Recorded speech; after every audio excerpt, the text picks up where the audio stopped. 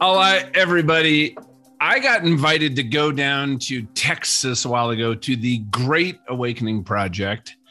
And it was all about activating and partnering with God in this awakening that's happening in the body of Christ across 7 spheres of influence. And if you guys are not familiar with that, I would encourage you to dig into it or look at some of the interviews we've done in the past with Lance Wallnau. It is some powerful ways that God is moving. But I met John through a good friend of mine, Ford Taylor, who some of you might know. And we had the opportunity to have lunch. And as I heard John's story, just growing up in Cincinnati and everything that you've been through, John, the highs, the lows, challenges, you've been part of city transformation. You've worked with teams to create racial reconciliation inside of Cincinnati.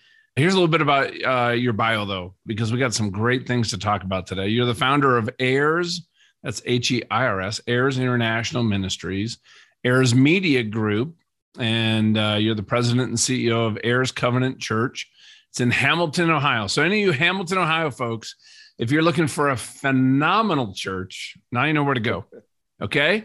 AIRS Covenant Church. It's just north of Cincinnati, and you're an apostle, senior pastor.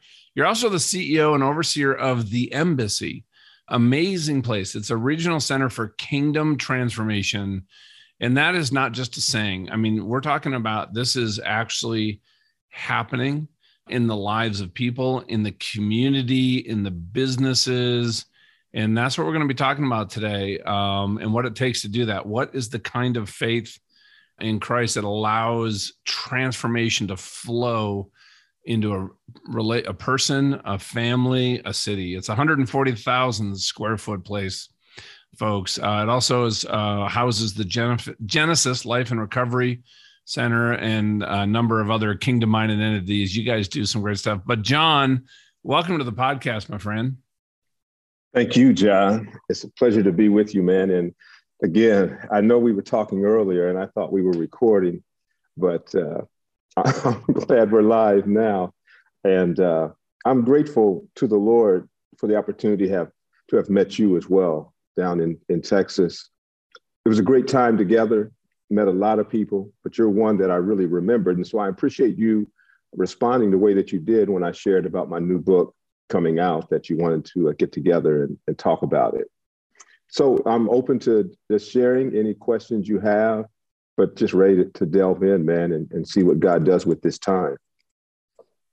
Well, yeah. And what you write about, what you speak about, what you and I talked about as we connected on, some of the adversity and challenges we've been through. And also just like the evidence, as we started comparing notes, John, of the evidence of God's hand working directly in our lives, through us and our families.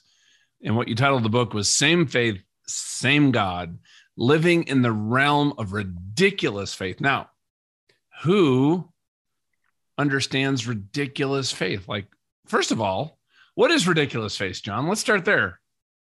Well, let me share a couple of scriptures and then I'll tie this in. Is that okay? Yes, it is. So Hebrews 11, 1-3 says, now faith is the substance of things hoped for, the evidence of things not seen. For by it the elders obtained a good testimony or report. By faith, we understand that the worlds were framed by the word of God, so that the things which are seen were not made of things which are visible.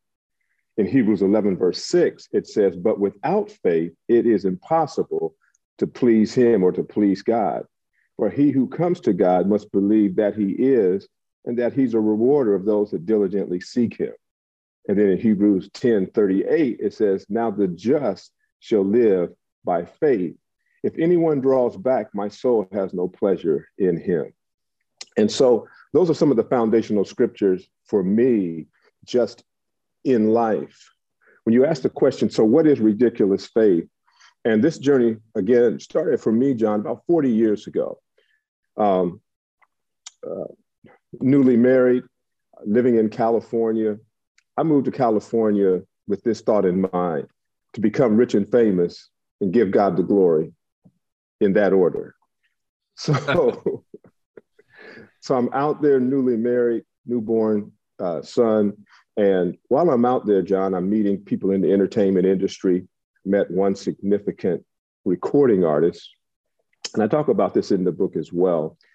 And at that time, once having met him, this was with the group Earth, Wind, and Fire. You may have heard of them. Some of the listening audience may have heard of them. But a wonderful man who is a Christian believer named Philip Bailey. And, met him, talked about doing some great things for the kingdom of God. And for me, it was about the sense of, okay, I have arrived. This is everything I've been thinking about from a young teenager. And I ended up, having conversations about things we were going to do. And then I'm coming out of my apartment one day, headed to work, and it's as if the Holy Spirit was waiting for me. And as I'm walking to the bus stop, the Holy Spirit says to me, "You're going the wrong way." And I said, what do you mean? He said, "You can go the way that you're going. You will have fame, you will have success, but you won't have my presence." He said, "Or you can turn and go the way that I've chosen for you, and I'll be with you all the days of your life." That was a defining moment for me, John, in this. Now, was that an external voice? Did you hear it in your heart, your gut? Because, I think it'd be great for you to share, as in your journey, there's so many people that want to hear from the Lord. They want that guidance, that direction, that nudge. And I think I love to hear you talk about, how you got to the place where you were tuned in, where you could really hear God speaking to you. Well, let me first say, no, it wasn't an audible voice, but it has come out of my walk with God, even as a young teenager. I've always been sensitive to the Lord, sensitive to the things of God. And John, I've been blessed and gifted in the area of music and exercise that gift in the area of worship and music and songwriting. And so I have this intimate place in God, with God, that allows me to really be able to hear him. And I believe that it's just come out of that, just practicing the presence of God, stewarding the presence of God, always acknowledging God's presence, which is how I've learned to live and walk in this place. And it's out of that even while making choices or decisions that may not completely line up with his will or the direction, that I thank God for the sensitivity and the grace to be able to hear his voice. Because when I heard that statement, it shook me. I could hardly work once I got to work. And it was a defining moment that really changed for me the direction which I would go. Because on that day, I ended up calling Philip and we had a great conversation. And I just basically said, "Hey, man, I know we've talked about doing these things together." I said, "But, I feel like God's telling me something else." And in a very encouraging way, he said, "Man, you got to do what God's telling you to do." And so we met. Well, and to put this in context, this is you having the opportunity to partner with what at the time was one of the biggest artists out there, or just say, "You know what? God's got something else for me." Yes. I mean, just to put that in context, like I can imagine for a lot of people, they would absolutely be so conflicted about following that. But then that's where the faith comes in, doesn't it? Yes, that's where the faith comes in. That's where the obedience comes in. Mm-hmm. And so when we talk about the realm of ridiculous faith, this is what I say, what I've written, how God has allowed me to be able to articulate it. The realm of ridiculous faith is a realm that accesses the unprecedented manifestation and demonstration of the power of God. It is the realm of infinite possibilities, only limited by one's inability to believe that with God, all things are possible. It is a realm where reputation, position, possessions, dignity, and authority have been abandoned for the sake of the fulfillment of God's divine calling and will.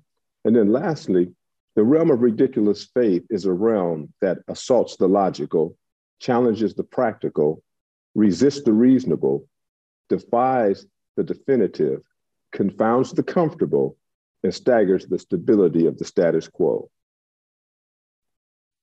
Staggers the stability of the status quo. Now, Here's what I want to ask you. You know what?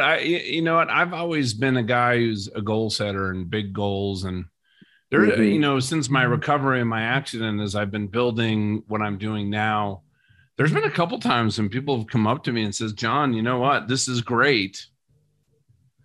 And I think you can do this on your own. This sounds like a stretch goal. It sounds great to talk about, but where is God really involved? Because if I'm, think about that. If I'm willing to set a goal that I know that I can achieve on my own, even though it might sound impressive, but I know I can get there if I work really hard, then I don't need to go to God and have faith. And I've been challenged a couple of times to say, John, you know what? Don't be afraid to think bigger. What's holding you back between partnering with God in a way that not only blows your mind, but blesses the socks out of other people? Yes. And so here's a question for you. How do we go from almost playing small because we're not setting ourselves up for disappointment or failure? Maybe that's how some people see it. And how do I truly partner with God? Because when he says, all things are possible, right? And that is, in all, by the way, and I love your thoughts on this, Pastor, right? All things are possible when it's in alignment with God's will in, for, and through your life. And when you are seeking to partner with God in what he is already doing out in the world. But would love your thoughts on kind of those two areas, John. Well, going back to the Hebrews 11:6, where it says, but without faith, it's impossible to please God. So I believe, John, that we can often, what we do is, well, let me say it this way. The first chapter of my book is entitled By Invitation Only. Okay, by invitation only. But then I say, but everyone's invited. Everyone is invited into this realm. But you and I, we make the choice to accept that invitation, because there are things that we can do that are within our scope to do it, our ability to do it. And so it really doesn't take any stretching of our faith. So what I've found is, and John, in the last 3 years, you mentioned about the building that we have called the Embassy. Okay. That was a real stretch of faith for me, because at the time that this building became available, a much smaller building became available at the same time. The smaller building we could have bought for $700,000. This building was $1.7 million. And what I felt God was saying to me was, I'm inviting you here. You get to make the choice. Because for every believer, we always get to make that decision. We always get to make that choice, whether we accept the invitation or not. When I talk about same faith, same God, so when we look in the scriptures, he invited Abraham. Abraham accepted the invitation. He invited Isaac, invited Jacob. You can go down through the history of the scriptures and you see that. He invited Moses. He invited Gideon. But every one of them had to say, yes, I accept your invitation. Now, going back to something that you said a moment ago, that, when we are aligning ourselves with the will of God, all that's needed to fulfill what's within his will for us will become available to us at the moment that we need it. Often when we're stepping into this realm of ridiculous faith, that now when you think about the word ridiculous, there's synonyms like bizarre, ludicrous, silly, stupid, foolish, outrageous. All of those words fit in the lives of those individuals that I mentioned, even in the scriptures. When God called Abraham, Abraham was at the age of retiring. If we looked at it in light of our culture, and yet God's calling him to do something. And can you imagine? And I write about this and talk about this in the book as well. We see in the scriptures how many responded to the invitation, What we don't often see, know, and really get to understand is how their family responded to it. So we know how Abraham responded, but we don't really know how Sarah responded when he said, hey, we're going to move. Where are we moving to? Well, I don't know. God's going to tell us as we go. Now, I don't know about you, John, but if I said to my wife, well, I think I did say to her, we're going to move. I don't know where. As a matter of fact, I'm pretty sure I did. And thank God I'm still married. Been married 42 years now. But that place of ridiculous faith really is by invitation. And we consciously make the choice over and over to accept that invitation and walk in that place. Does that make sense to you? Yeah, 100%.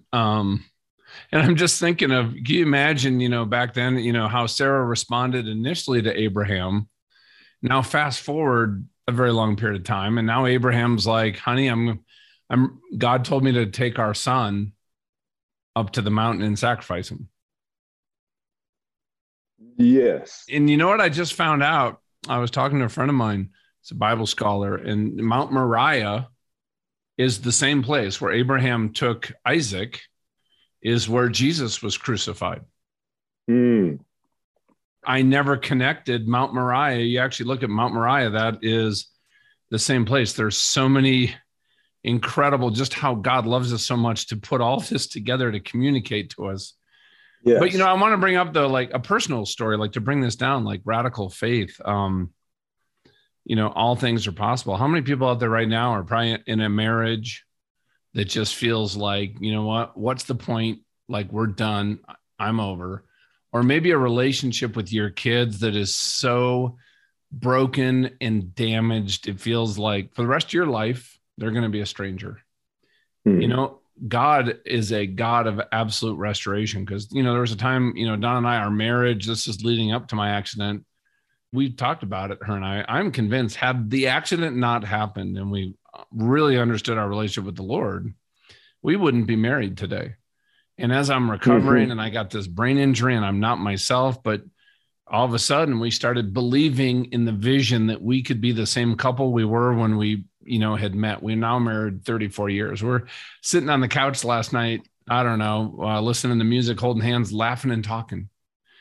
Now that is a vision, 10 years ago that I honestly, that was pure faith that we could actually get back to a place like that.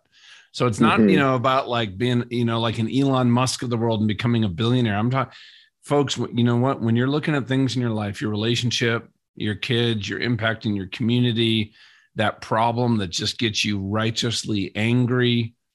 And as we pray into that, God will show you the next small step that you need to take. Yes. To join him in actually creating something beyond beautiful. Yes.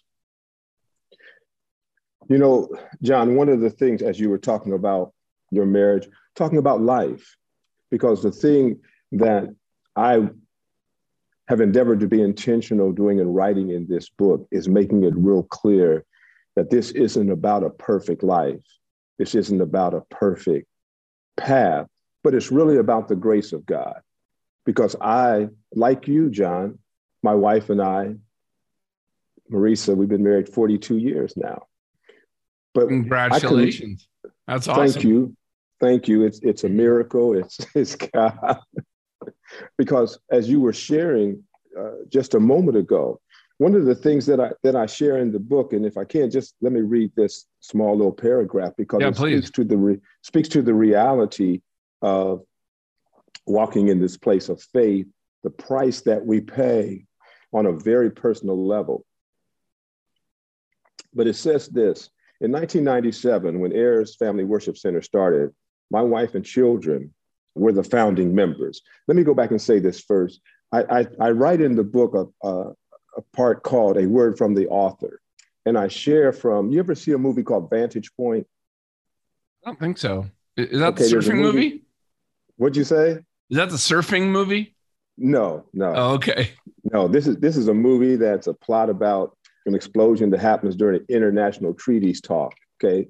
The movie's called Vantage Point. The reason why it's called vantage point is because there's three individuals who all see it from different vantage points. So in the movie, you see it from each one of their vantage points and then how it all comes together at the end. So what I talk about in the beginning of my book, I say this: you and I do the same. We all may see and experience the same events from different vantage points through different lenses and with different impact. And so for myself, my wife, my 5 children, of course, who are all grown now, we have 10 grandchildren now. What I had to wrestle with, John, in writing this book is that they had different vantage points than me. And as a result of that, I had to have some very sensitive, very heartfelt, tearful conversations, because in endeavoring to walk in this place of ridiculous faith, for some of them, they didn't understand it. Why is dad doing this? Why is my husband doing that? And so this is what I write as part of it, John. In 1997, when Ayers Family Worship Center started, it's 25 years now, my wife and children were the founding members. As the ministry grew, we each took on the roles within the church: ushers and greeters, children's ministry, youth ministry, facilities, adult ministry, counseling, worship team, etc. While this allowed our family to spend time together, I recognized the line between family and ministry was often blurred. I did not always set boundaries that would consistently demonstrate my family as my priority. My legacy is my children. In more recent years, my family and our children, who are now adults, have each shared with me from their vantage point how they viewed and were affected by my journey, our journey of faith. I hadn't completely understood how each of my children internalized their life as a pastor's child, desiring, as all children do, more of their father's attention.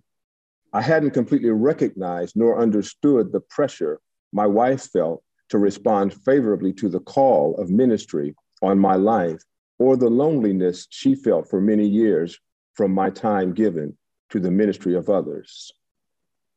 Some of the things shared were painful for me to hear, but I am grateful that it opened the door for much needed conversations that allowed me to bring clarity to some decisions I made, ask forgiveness where appropriate, and by God's grace, bring healing where needed in our relationships.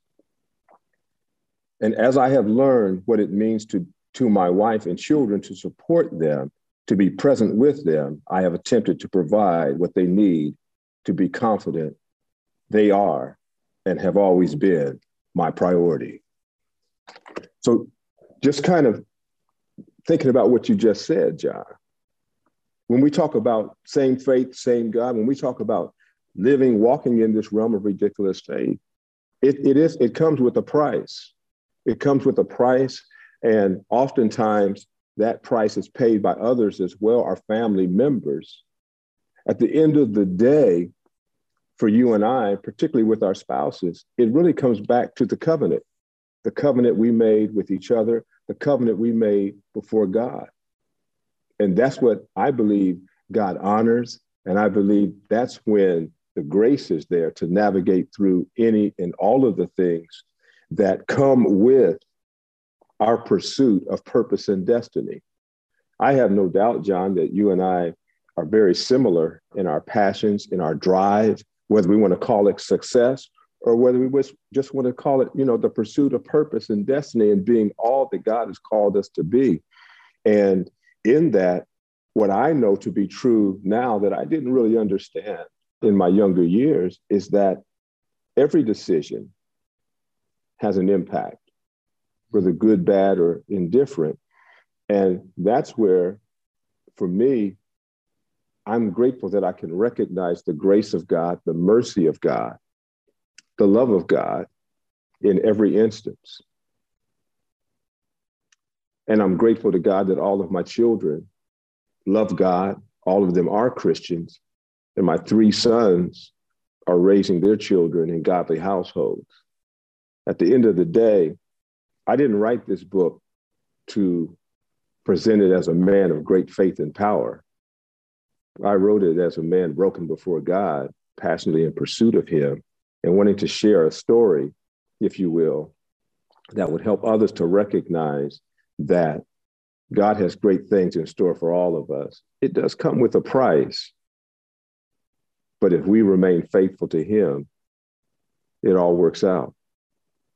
You know, your voice, just as you share, I can just hear as you share that journey, you reflecting on some of those points that were probably very challenging personally, emotionally, you know, and as you went through that, especially, I think, you know, as you got older and you reached back out to your wife and your kids to understand their vantage point back when you were just on fire and doing what you were called to do. Right. And it could be people listening that are building a company, building a career, they're building their family, they're trying to reconnect. But in that, if you could go back to that time when you were in the middle of your busyness in building the church, what advice would you give your younger self that you've learned through this last many years? Slow down. Pay attention. If you're married, pay attention to your spouse. If you have children, pay attention to your children. And not just the attention that you think that you want to give. If I had to do it over, I thank God, again, by his grace, we're able to have these conversations now. But if I had to do it over, I would have asked God to show me how to accomplish what he's called me to do and give me the grace to help my wife, my children, to truly understand why I am making the decisions that I'm making. And when I say slow down, if I had to do it over, there's probably a couple of things I would not have done in the season that I did them. Because what we don't recognize, those of us who, whether you're an entrepreneur, whether you're a CEO, whether you're a business owner, whether you're in, more traditional areas of what we might call ministry or whatever it is, I didn't recognize the price that my wife and my children were paying without having the opportunity to say, I'll pay that. And by God's grace, John, again, none of my children are lost. And I've heard too many stories about individuals who did succeed. And on the larger scale, the larger platform, they're recognized for their successes. But when you take a look at family, when you take a look at their lives and their personal lives, there's a cost there's a price they've paid. You know, I heard a definition the other day of what wealth is, true wealth, and I loved it. It is everything that you have in your life after all the money is stripped away. Think about that. Your relationships, your life, your impact, the people that are going to say, you know what? When I got to work with John Stevenson 20 years ago, it's why my life is where I'm at today. Not just your kids. I mean, think about, but, in that, as you're talking, because, this is popping into my head. This is the places, where my faith has been, I guess, challenged. Because I believe as we're walking on this path, right, there's an enemy out there that wants to knock us off the path. And he is radically focused on that one singular mission. Good thing is we're in partnership with the Lord, but we have to understand that. Now, as I've gone through life and I've made bad decisions and I had regrets, or I'm like, oh, what if I did that? What if I had made this decision? What if I didn't blow up at my son? What if? And when you're a what if-er, all of a sudden, I have had some real, areas of maybe some self-doubt. It's in areas that I've opened myself up for driving a wedge into that faith completely self-imposed. And I don't know if you can relate to that, but I'd love to maybe talk about how you've matured as you actually look back on some of those things you did in life that were like, yeah, that might not have been the best choice at the time.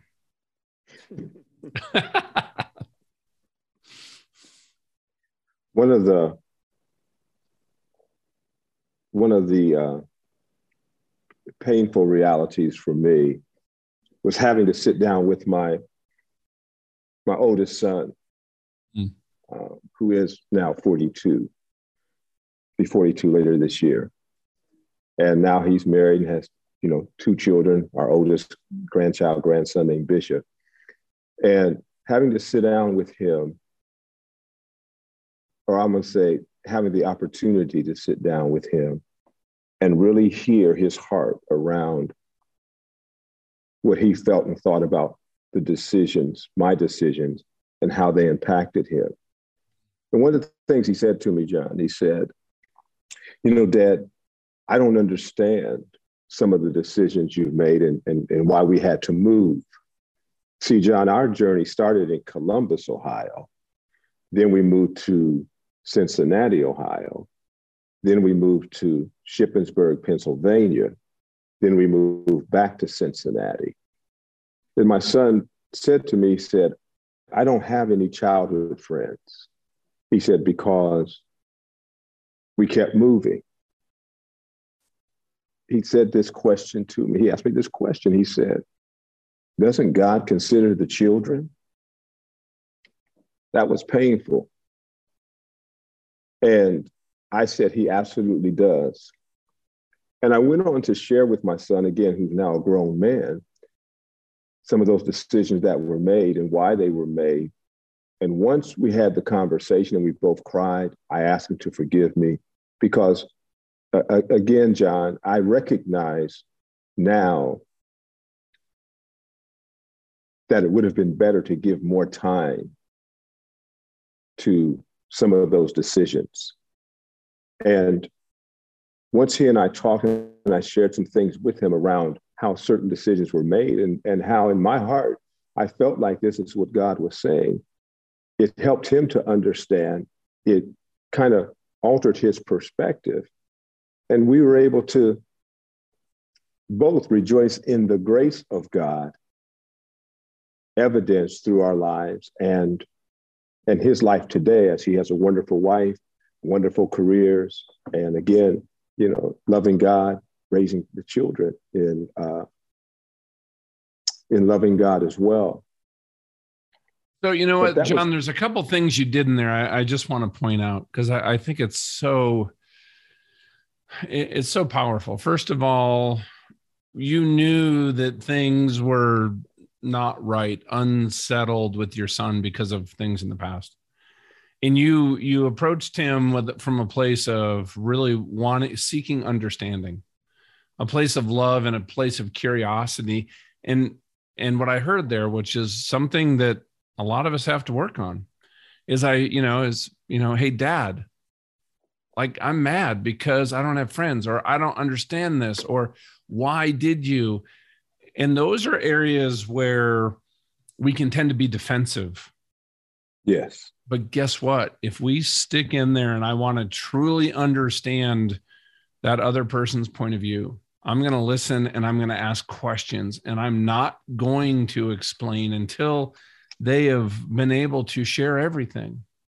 And then what you did is you went back and said, hey, here's what I was thinking and how I made that decision, and not to justify it, but to explain the context to them. So maybe they still disagree with your decision, but they understand why you made it. But in that, you are also able to, like you said, apologize.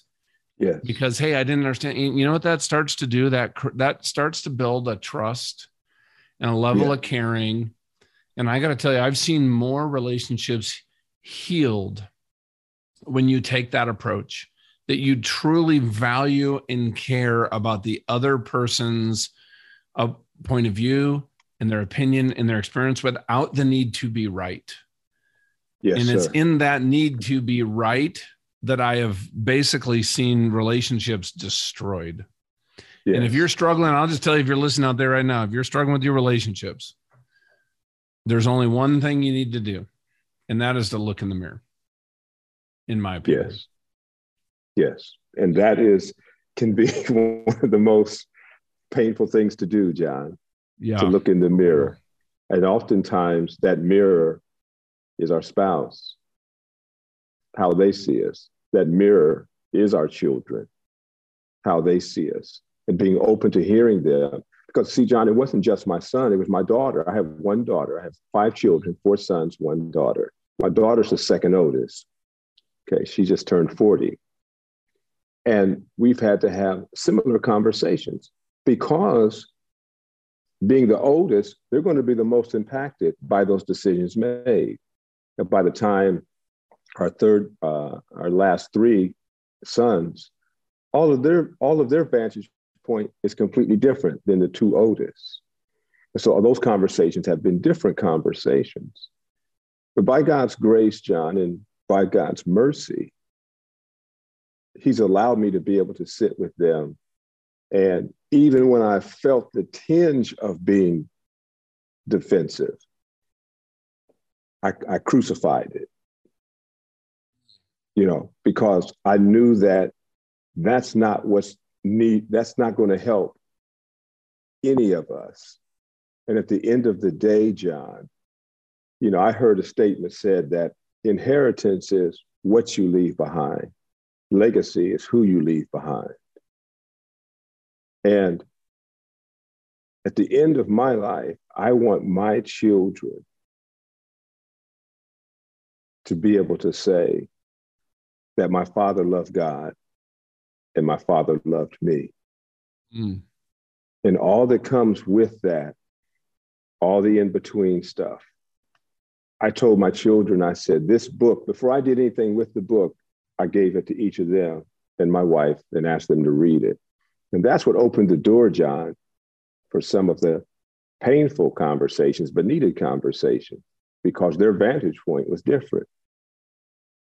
And for those who may be listening, who are right in the middle of their career, right in the middle of their call, I would hope that as a result of this time of sharing with you, that it may help them with just a moment of pause, even if it's just to kind of, maybe everything is fine, but it's still great to pause and just make sure everything is fine.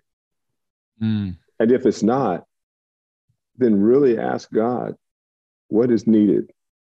Here's something I've had to learn to do, John, is, we have these voices in our head and how we're thinking about who we are and how to show up. And I had to start asking myself, that inner monologue is, whose voice am I listening to? Is this God speaking to me right now? Like you were talking about as you're walking to the bus stop, or is the enemy watching me? He doesn't want me to have this amazing marriage. And all of a sudden my wife does something. I'm thinking, oh, that old nag hag in a bag did this again. Well, guess what? That is not how my God speaks to me. Here's what I've had to honestly remind myself. You know what? In scripture, it says the light shines in the darkness, and the darkness has not overcome it. And when darkness comes into your mind, in your thoughts, in your conversation, the habit that I have made is I said, dear Lord, I don't know if that thought's from you. And if it is not, Lord, I just pray that you capture it under you and take it as far away from me as the east is from the west. And do you know that 99 out of 100 times immediately that thought, that criticism, that defensiveness, it just dissipates. Yes. Because God is constantly with you. He abides in us, and he wants us to abide in him. And folks, if you can just remember that as you're listening to John, and I also just got to share something, Mr. Stevenson. When we were at that lunch, and everybody's kind of in the car, and we're going there together, and I think you had to use the restroom, because I sat at the table because I'm like, man, I sure hope he sits next to me, because there is something about this guy. And you sat right next to me, to my left. I'll never forget it. And sitting there, I could sit here and literally go on and have a conversation with you for hours, because just your wisdom, your experience, the road that you've traveled, it's just so evident. Your gentleness, but with a powerful strength. I just thank you so much for being here and for this time. And I do want to share real quick, you can connect with John at Heirs Covenant. That's HEIRS covenant.com. The book is Same Faith, Same God, Living in the Realm of Ridiculous Faith. Folks, I wouldn't have the life I have right now. I wouldn't, in John 10:10, he says, I've come to give you life. So yes, you live it to the full. How many of us actually feel like we're there? And you know what? That is not some elusive goal that God set for us. It's like, no, it's what he wants for us. And in that is faith. I would encourage you folks. I know we have a, I love reading, but this is a book that I would just encourage everybody to not only get and read, but to share with somebody. And in that, John, as we kind of wrap up and so forth, I'd love for just to open up the mic and share any final thoughts you have. If you want to pray with the audience and you feel so led, go ahead. And this is a place we can do that too. And I just want to turn it over to you. Thank you. Thank you, John. Just so that the listening audience recognizes that there's various seasons that I talk about as it relates to the book. There's the move that we made, and all these things tie into that place of ridiculous faith. And then I also talk about a health challenge that I had, and that started in 97, where it's cancer, right? Yes, I was diagnosed with having prostate cancer. And in 97, basically PSA level was elevated. And I began to just walk in faith and continue to talk to God about it. I believe in the miraculous healing power of God, John, but I also believe in the miracle of medicine. I believe that God has given us incredible knowledge, insight, and gifting that allows us to do the things to help one another, take care of one another. But that was a 15-year journey for me. And I talk about that in the book of really waiting on God to hear from God. One of the things I learned in that time, John, was a very simple prayer that I want to share with the audience. And it was this: Father, what are you requiring of me in light of what I now know? Just that simple prayer. Because every time I went to my doctor and he would tell me something, I would leave that doctor and I would say, Father, what are you requiring of me in light of what I now know? Because sometimes we pray as if we have to inform God, and we think we're praying out of that place of faith, but it's a lesser place of faith when we pray like we've got to tell God what's going on and then ask him to fix it. And when he is saying, wait a minute, who do you think's been taking care of you all of this time, all of your life? And so I wanted to offer that. And then also, I wanted to share real quick these words that I wrote in the book that really go back and speak to, if you will, my life, all of my life. At the end of my life, this would be my life song, if you would. And it's entitled, He Sent Me After Glory. I believe this is every believer's statement, and it's this. And I wrote this really based on going back to California when I made that decision to lay down what I was doing to pursue God. And it says this, John: it's not the way I would have chosen for me. It's not the place I would have gone on my own. But I remember the day I surrendered, and I remember the word he spoke to me. He sent me after glory. It's not the plan that I believe would succeed. It's not the goal that I was once striving for. But I remember the day I surrendered, and I remember the words he spoke to me. He sent me after glory. He sent me down a road less traveled on. He told me to be faithful and that his grace would keep me strong. He sent me after glory to a place that few would understand. He said, one day all would clearly see. He sent me after glory. And so that's how I'm endeavoring to live out my life, that God gets the maximum glory out of my life. And I'd like to say to the listening audience, to everyone who loves God, in pursuit of God, or even someone that comes across this podcast somehow who really doesn't know God, that his intention is the same for all of us. We were all created with purpose and destiny in mind. We were all created with a call on our lives. And for each one of us, the Bible says we've been given the measure of faith. It's that faith that causes us to be saved. It says, for by grace are you saved through faith. But it's also that same faith that we have that he's given us to exercise it, to grow that faith, so that we are able to walk out everything that he's purposed to do in us and through us in every area of life. And so my encouragement for those that are listening is that they would continue to pursue God and also pursue that place of ridiculous faith. That whatever it is that God is requiring that seems to be impossible, he would not bring it to you except that he has the ability to bring it to pass through you. I love what you just said.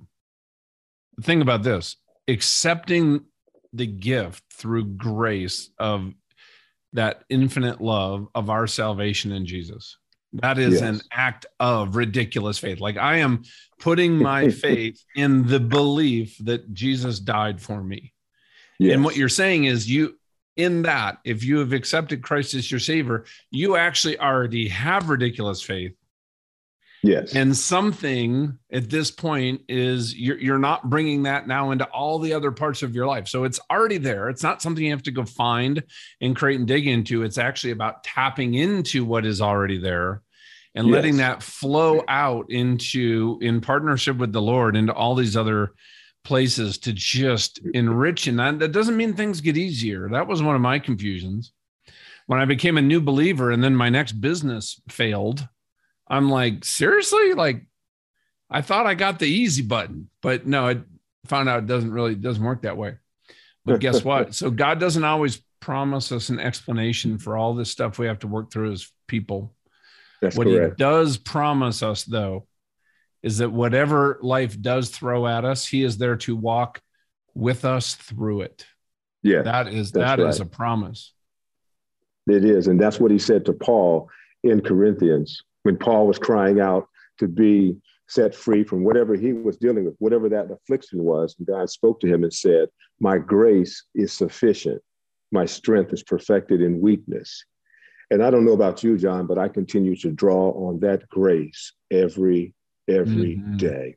I would not be where I am today, would not be doing what I'm doing today, probably would not still be married today had it not been for that grace. And I thank God for his love for me, unconditional love for me, and the opportunity to serve him in the ways that I have the opportunity to serve him now, and to serve the people of God, and to serve all people. Would you mind, as we close, John, just praying for, anybody out there who's listening, who is hearing this conversation, they're like, you know what, I need to really reconnect to the vine, to Jesus, or I'm at the place in my life where I want to know him for the first time. I want to live that life where I am just resting in that ridiculous faith and that relationship. Would you mind closing us that way? Thank you, John. Father, I thank you for the opportunity to pray first and foremost, Father, for those who may not know you. Father, I pray that anyone that comes across this particular podcast, having heard the testimony and what we shared today, that their heart would be stirred, God, that if they don't know you through the salvation of Jesus Christ, that this would be their moment, their opportunity to be drawn into that place of accepting your grace and your love, opening their heart and receiving Jesus as their Lord and Savior. And I thank you for your faithfulness to do that right now. Father, I also pray for my brothers and sisters all over the world, Father, who are already walking in levels of ridiculous faith. Father, I pray that, Lord, there would be the sense of an intentionality to continue to walk in that place of faith, so that everything we do would be pleasing to you. Everything we do would be in that place of giving you the opportunity to accomplish all that you have intended to do in us and through us. Father, I pray for those who may be somehow struggling with any sense of failure, that they would not stay in that place, but recognize that you are the God that redeems. You are the God that restores. And I thank you, Father, for that redemption. I thank you for that restoration. I thank you, Father, that you are the one who sets everything in order, sets us in place, and you never give up on us. And so I thank you that your word is alive and working in our lives. And as we walk in faith, as we walk in that place of obedience and trust in you, your best life for us will be fulfilled in Jesus' name. Amen. Woo! Amen. All right. Okay. Sorry to shout there, folks. All right. Do this, folks. You just listened to an amazing conversation. Go find somebody in your life, in your world, in your family, at work, a buddy, and go just share this episode with them. I know it's going to bless them. And with that, folks, keep knocking them alive out there. John, thank you for who you are and for just showing up and just being so awesome. Thank you, John. Same to you, buddy. All right. Cheers.